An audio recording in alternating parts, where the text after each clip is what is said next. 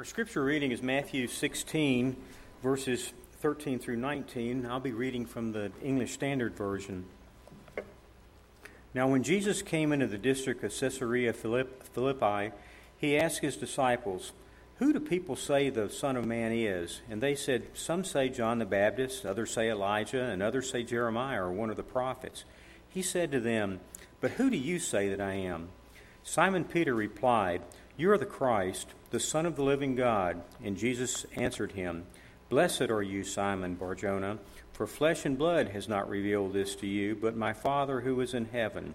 And I tell you, you are Peter, and on this rock I will build my church, and the gates of hell shall not prevail against it. I will give you the keys of the kingdom of heaven, and whatever you bind on earth shall be bound in heaven, and whatever you loose on earth shall be loosed in heaven." Please be seated. Thank you.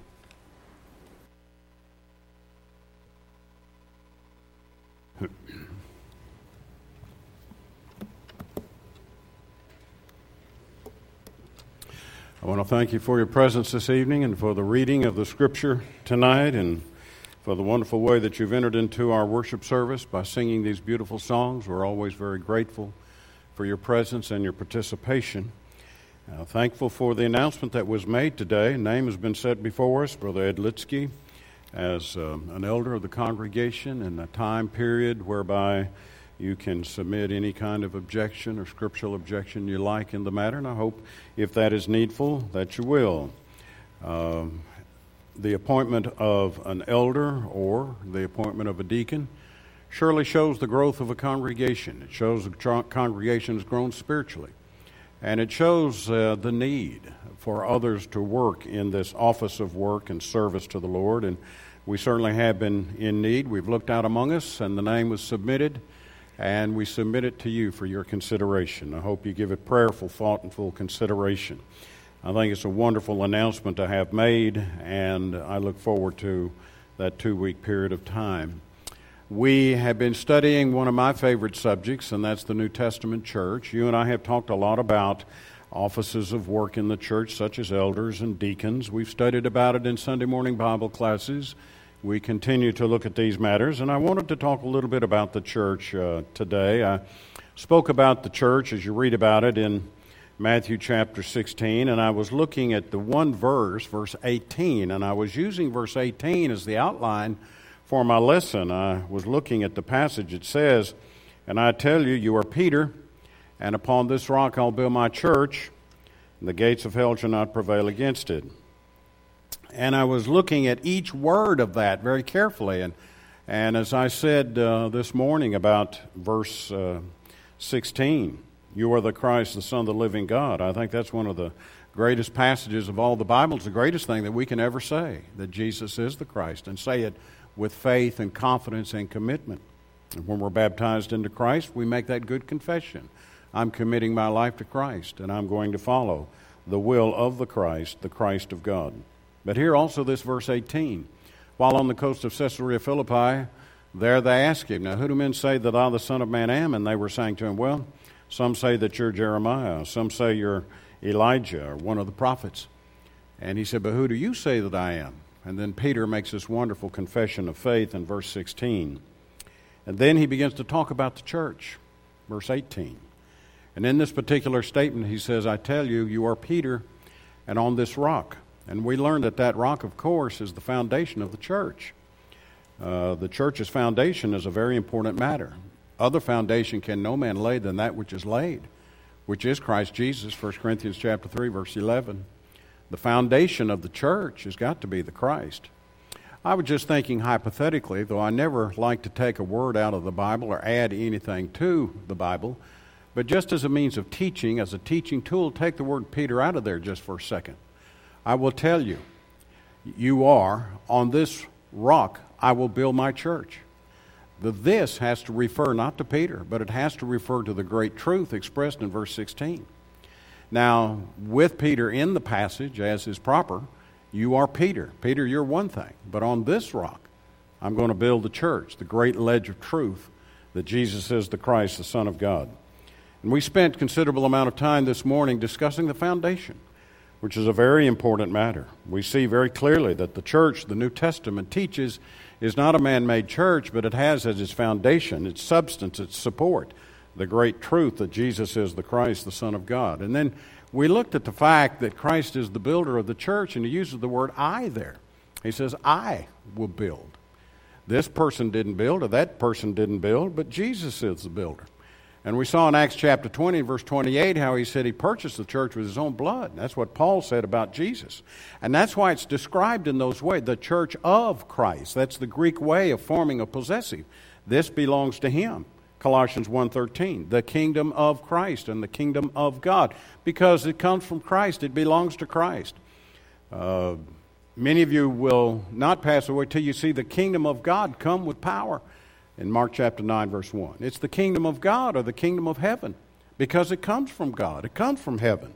And so the builder of the church is represented in the fact that Christ said, I will build it. You didn't build it, and I didn't build it. He's the builder of the church. And I think that's an important matter to understand. But notice the point about the time factor here, which I don't think is emphasized as much as it should. And I spent some special time talking about the time factor. But that's important. It's a very relevant matter when it talks about when was this church built. And when Jesus made this statement, he said, I will build it. He hadn't built it yet. And then we went back to those Old Testament prophecies. Wonderful prophecy. Beautiful prophecy about the church. Isaiah chapter 2. Go back and read that. And we'll not do that tonight, but we did that this morning. On Wednesday evenings, we read that prophecy and looked at it item by item and ran some of those references down. Beautiful prophecy about the kingdom of God and the church in Daniel chapter 2. Isaiah 2, Daniel 2, and the verse 44 is a great prophecy there with regard to the church. And these Old Testament prophets are saying, look off into the future. And God is going to establish his kingdom, and God's going to bring his kingdom. You see, we're studying the time factor. Then when you go to the New Testament and you see the preaching of John, John was preaching the kingdom of heaven is at hand. And that meant it hadn't quite come yet. Hadn't quite come yet. It's at hand, but it's not there yet. Jesus said the same thing in Matthew chapter 4 and verse 17. He said, the kingdom of heaven is at hand. Jesus went about preaching the kingdom. Now that point right there, I think separates a lot of the preaching you hear today from the kind of preaching of Christ and the apostles in the first century. Because they were preaching the kingdom. It seems as though preachers today preach everything else but the kingdom. But Jesus came preaching about the kingdom. The apostles were preaching about the kingdom. And Jesus was saying, the kingdom of heaven is at hand. And when he said the kingdom of heaven is at hand, those people were waiting in anticipation for the kingdom because they knew about Isaiah chapter 2. And they knew about Daniel chapter 2. And they knew about other host of passages that was prophesying about the coming of the kingdom. I believe the time factor is an important point. But then when you get to Acts chapter 2, they're being added to the church. The Lord added to the church daily such as should be saved. Acts 2 and verse 47. It's coming. It's at hand. And now people are being added into it by obeying the gospel of Christ. The time factor. And then all these beautiful passages in the epistles written by Paul and other writers of the New Testament talking about life in the church. And Paul writes in Ephesians chapters 1, 2, and 3 about the church being in the mind of God before the world ever began. And then he talks about chapters 4, 5, and 6 in the book of Ephesians about how to live life in the church. What is Romans chapter 12 about other than living the Christian life as a child of God in the church of the living God? Now it's a reality. And these Bible writers are telling us, now this is how you conduct yourself now that you're in the church. There's the time factor. Before, it's not here yet. Now by Acts chapter 2, they're being added to it. After Acts chapter 2, they're writing about how to live life properly in it. The time factor is an important point. Jesus said, I will build my church. I want to continue that kind of discussion tonight. I'd like to look and use this statement, this promise of Jesus as my outline. And just consider carefully and follow along with me, if you will, some of the reasoning that can be made with regard to the outline itself. One of the things that I learned about the church is that Jesus is the owner, because you'll notice he said in the passage, I will build what? My church. I already talked about Jesus being the builder, but I think the point is being made amply clear that this church belongs to Christ. And it doesn't belong to you and it doesn't belong to me. And I made the point just briefly in passing this morning, where sometimes we say, well, at my church, we do things this way. Or at my church, they do this. What do they do at your church? And I think we all have made that kind of statement. It's naturally accommodative kind of language that we've all said at one time or another, but we need to be very clear with regard to the matter of whose church this really is. This church that we're talking about, this church belongs to Christ. And we talked about the fact that He was the builder of it and the designer and the architect of it, but it belongs to Him. And naturally, when He says it's my church, it's no one else's but His. To help me see that, I thought of Matthew chapter 15. Let's go to that just for a brief moment. And an interesting thing takes place in Matthew 15. You and I have studied this before, but this helps me remember the point. This church belongs to Christ. It doesn't belong to me. In this particular instance, the Pharisees and the scribes are criticizing the disciples of the Lord. I think what you may have here in Matthew 15 is that the disciples are finally weaning themselves away from the oral traditions of the Pharisees and the Sadducees. They didn't want to have anything to do with Gentiles. They didn't want to have any part to do with them. And so for that reason, they came up with all kinds of purification policies and principles that they expected everyone to follow so as to cleanse themselves from being in contact from any type of Gentile or uncleanness. But now the disciples weren't following that and weren't following along. And they were criticizing the disciples of the Lord for that failure. Now these were oral traditions that they had developed, and in time these oral traditions would be written down, and in future generations it would be called the Mishnah. And Jewish people today know very well, the scholars of the Jewish religion know very well what the Mishnah is.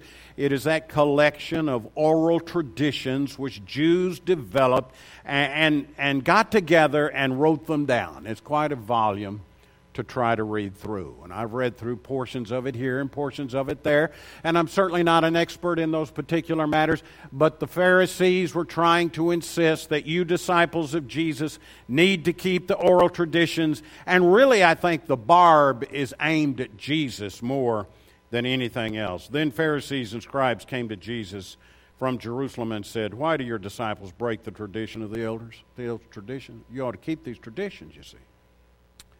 And he said, "For they do not wash their hands when they eat." He answered them, "And why do you break the commandment of God for the sake of your traditions?" You see, that's what's happening when you make laws and rules for people that are not from God.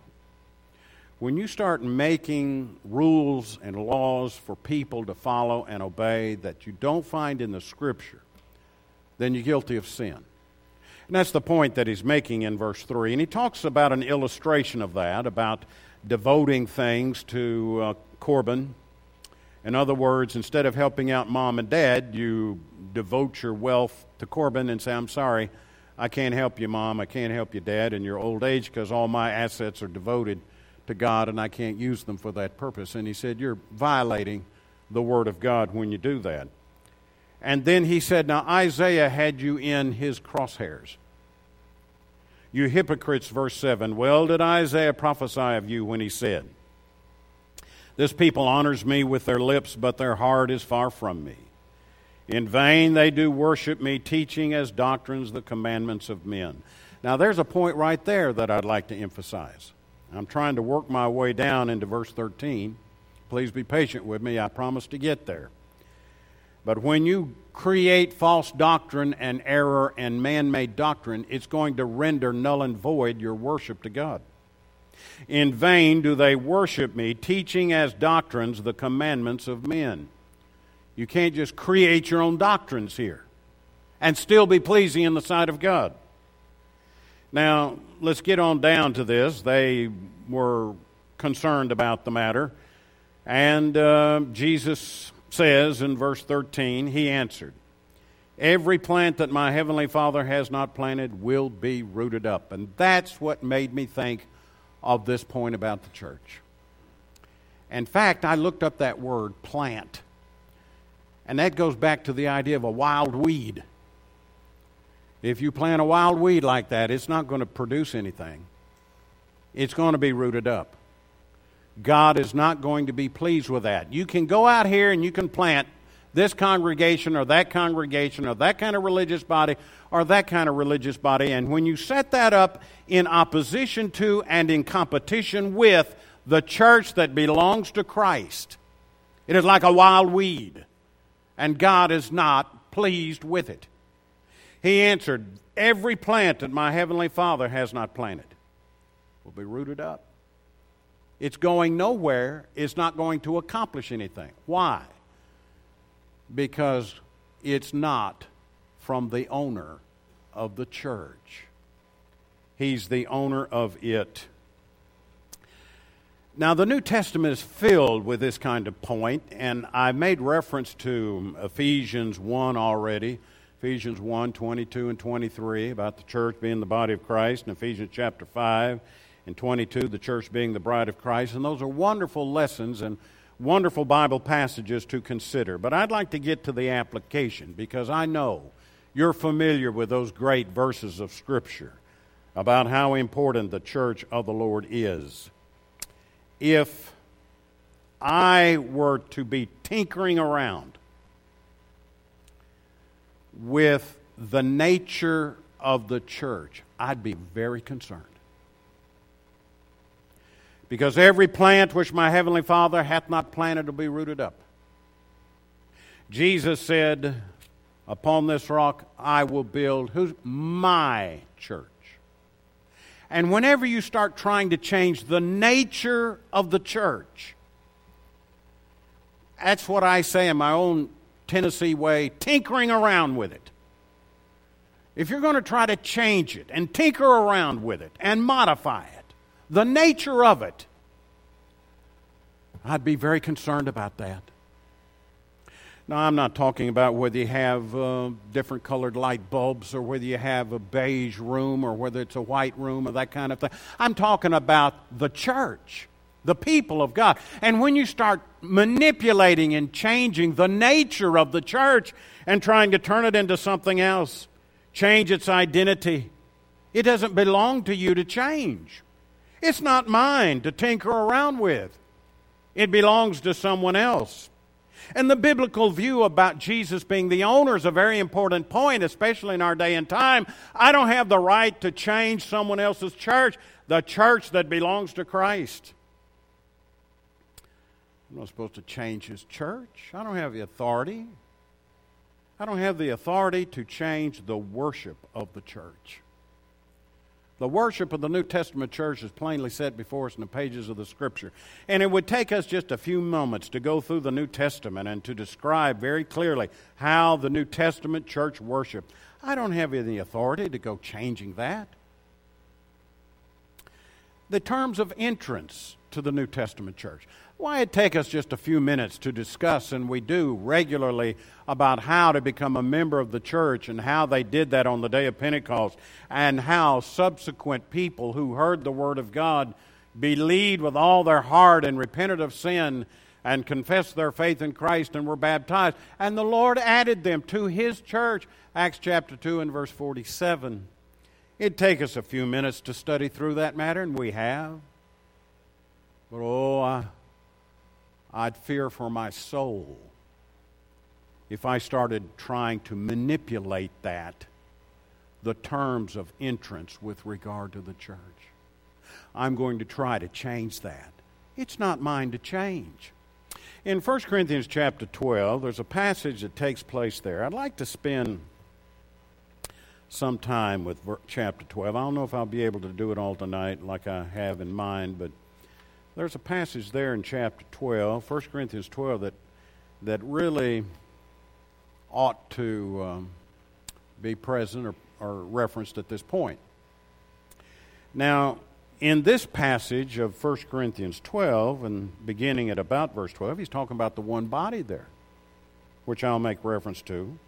For just as the body is one and has many members, and all the members of the body, though many, are one body, so it is with Christ. And then he works his way on down here. He says, now, a hand can't say to the foot, I'm more important than you are.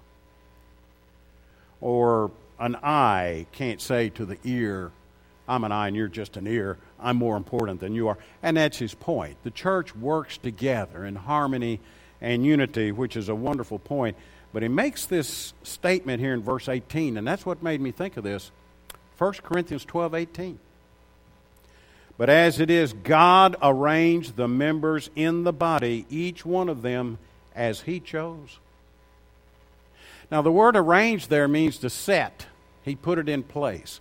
In modern theology, a lot of the discussion is about over time these things evolved. Over time, these matters came into being. And if you studied modern theology, you're going to read a lot about the writers that have really made their mark in modern theological circles. And basically their approach is, which I think is the influence of Darwinian evolution on theology. And that is, they really didn't have a clear set idea about what the church is, and so it evolved into this over time. It evolved into that over time. And long periods of time, the church became what it became many, many years after that, and they have the church developing and changing through the years. But that's not what he said here. God set it. God arranged it. But as it is God arranged, God put it in place, set it, fixed it. This is what God wants with regard to His church. You know why? Because Christ is the owner of it. This is how He set it in order. He set the organization of the church, the worship of the church, the terms of entrance to the church. Now, who would I be? And I'm just being as honest with you as I know how and as plain as I can speak. What kind of person would I be for me to come along and buy the property across from this property there and say, I'm going to set up a church, and I'm going to decide what the terms of entrance are, and I'm going to decide who will be members and what the purpose of the church is, and I'll decide what the organization of the church is supposed to be like, because this is the way I want it to be like. What kind of person would I be? What kind of presumptuous attitude would that be? I cannot set up a church in competition with the true church of God and still be pleasing in the sight of God, because Jesus is the owner of the church. Therefore, it is not my church. It's not the Christian's church. It's not the community's church. It's the church that belongs to Christ. He set up the church. And God set that up just exactly the way He wanted it. And if I were to come along and try to tinker with that and manipulate that plan, that divine organization and pattern and purpose of the New Testament church, I'd fear for my soul. He's the owner.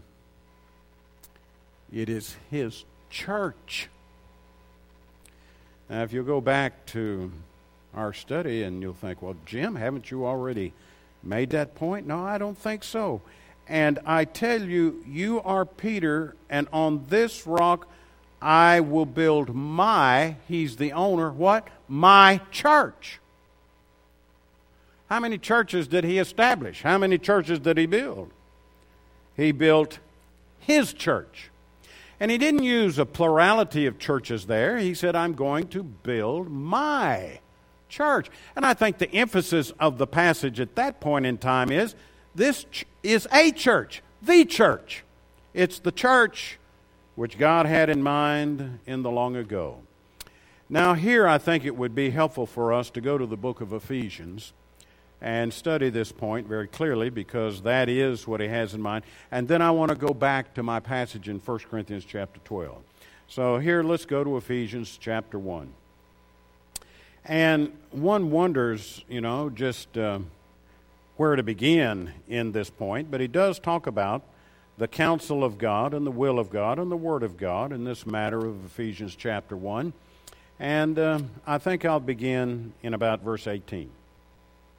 Having the eyes of your heart enlightened, that you may know what is the hope to which He has called you, what are the riches of His glorious inheritance in the saints, and what is the immeasurable greatness of His power toward us, who believe according to the working of His great might, that He worked in Christ when He raised Him from the dead and seated Him at the right hand in the heavenly places, far above rule and authority and power and dominion, and above every name that is named, not only in this age but also in the age to come, and put all things under His feet, and gave Him as head over all things to the church, which is His body, the fullness of Him who fills all in all.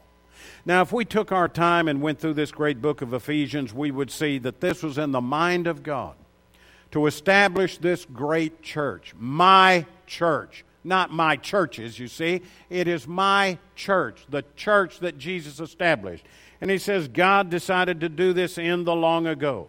It was part of His divine will. Notice in Ephesians chapter 4, beginning in about verse 4, you have another passage of Scripture that should be within our thinking. There is one body and one Spirit, just as you were called to the one hope that belongs to your call. One Lord, one faith, one baptism, one God and Father, all is above all and through all and in you all. But grace was given to each one of us according to the measure of Christ's gifts. There is one body. The reason I think of Ephesians 4 and 4 is because he tells me that that one body is the church. Now let's quickly go back to our 1 Corinthians chapter 12 again. It'll have more meaning for us now when he talks about his church, the singular body of people which have been established for his divine purpose. Verse 12, for just as the body is one, and I've learned what the body is. I've learned that the church is the body, Ephesians chapter 1. And there's only one of that, Ephesians 4 and verse 4. And has many members. And all the members of the body, though many, are one body. So it is with Christ. There is one body, you see. And he's using the word church there, or body, to help us understand the wonderful relationship that exists between us and the church. It's a metaphor. It's a body. It's people united together, working in harmony for the head, which is Christ. The church belongs to Christ. And there is that one church that you read about in the pages of the Bible. This is hard for us to get a grasp on because of our modern day thinking. It's something that we're not told. Our culture wants us to say, it's the church of your choice. Back home in Tennessee, Murfreesboro, Tennessee, every Saturday they had a big thing in the paper, and all the churches got together and they put an ad in the Saturday paper, and it said, attend the church of your choice, in big, bold letters, and all these different congregations, that kind of thing. That really is not a biblical concept. Now, I know what they were trying to do is advertise and give people space in the paper. I understand all about that. But I'm speaking biblically here. It's not the church of your choice. It's the church of God's choice.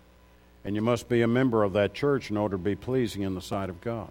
There's another point, though, and I do not try to convey the idea that I've covered everything that needs to be covered here by any means. But there's something here I thought quite a bit about. Hades shall not prevail against the church. Now, I think there's some misunderstanding about this point, so let me speak to it just briefly. And it's in the part of my outline that I'm studying with you tonight, Matthew chapter 16 and verse 18. He says, and I, he's the foundation, tell you, Peter, you are Peter, and upon this rock, the foundation, I, as the builder, will, the future factor, you see, time factor, build my church. It belongs to him, and it is his singular body of people, church.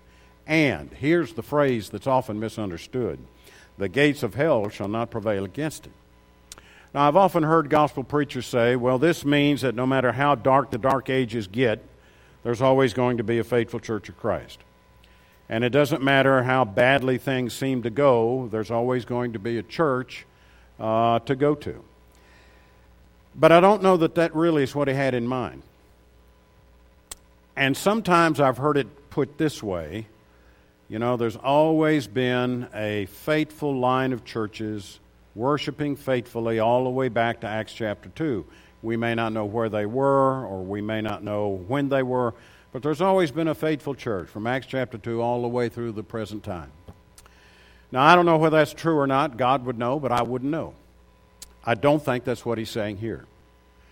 The idea of there being a line of faithful churches all the way to the present moment, from Acts 2 to the present, really is immaterial.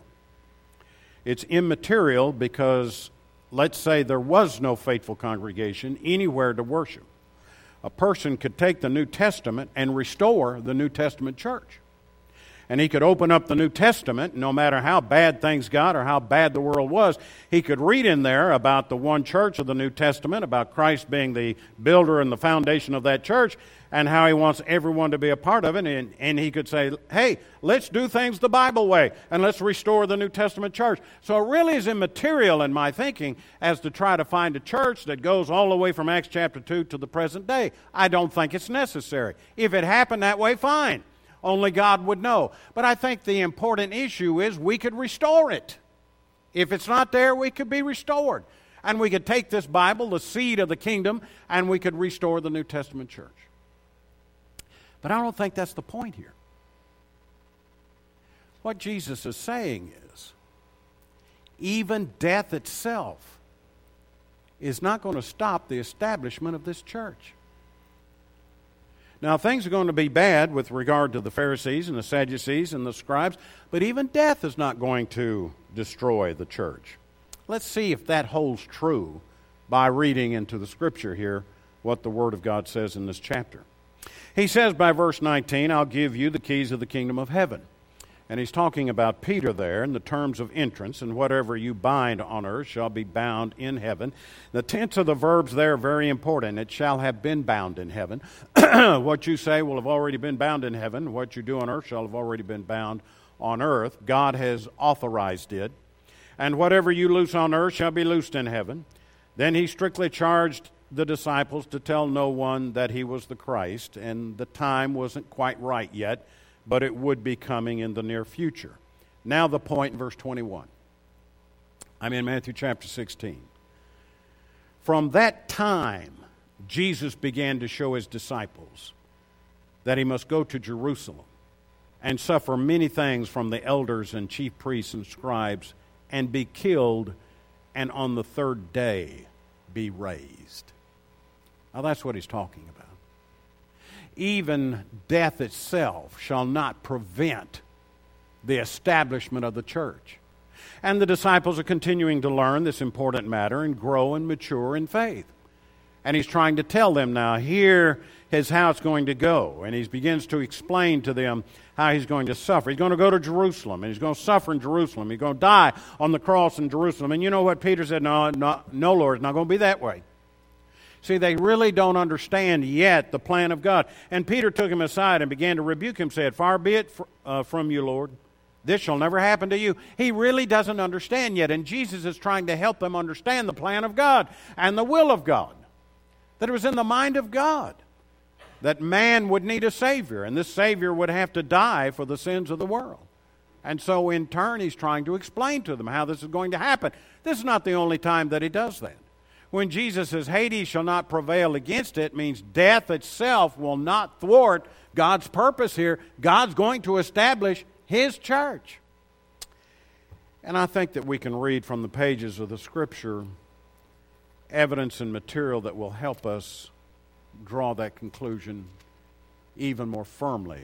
Turn with me to Acts chapter 2. In the second chapter of the book of Acts, I think the very point is being made for us as Peter now begins to introduce to us who Jesus is. Verse 22, men of Israel, hear these words, Jesus of Nazareth, a man attested to you by God with mighty works and wonders and signs that God did through him in your midst, as you yourselves know. Now that 22 is a powerful verse.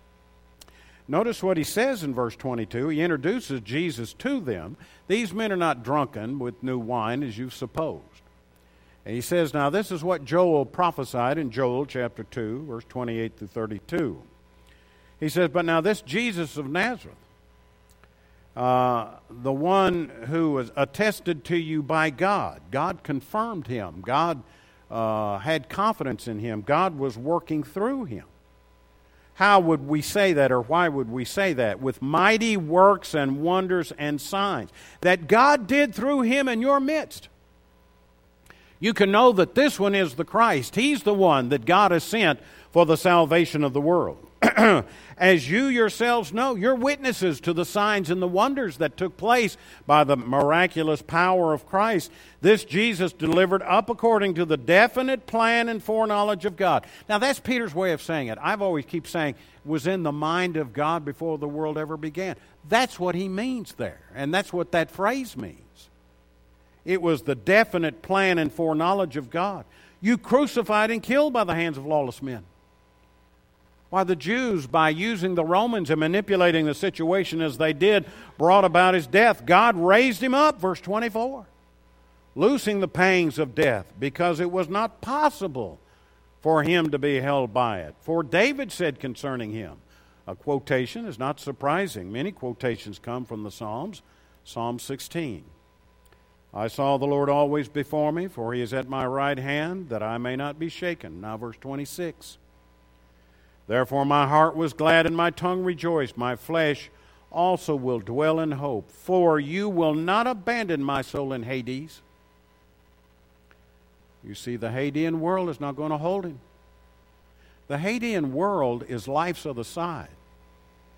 For the wicked, Luke chapter 16, the Hadean world is a world of torment. For the righteous, it is a world of bliss and paradise.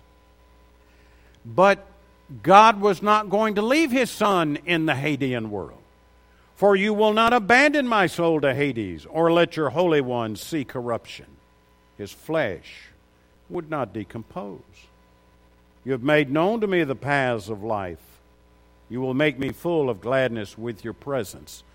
Peter is saying, Hades will not prevail against it. Peter is saying, God raised him up, and he told us that death was not going to prevent the establishment of this church that Jesus talks about.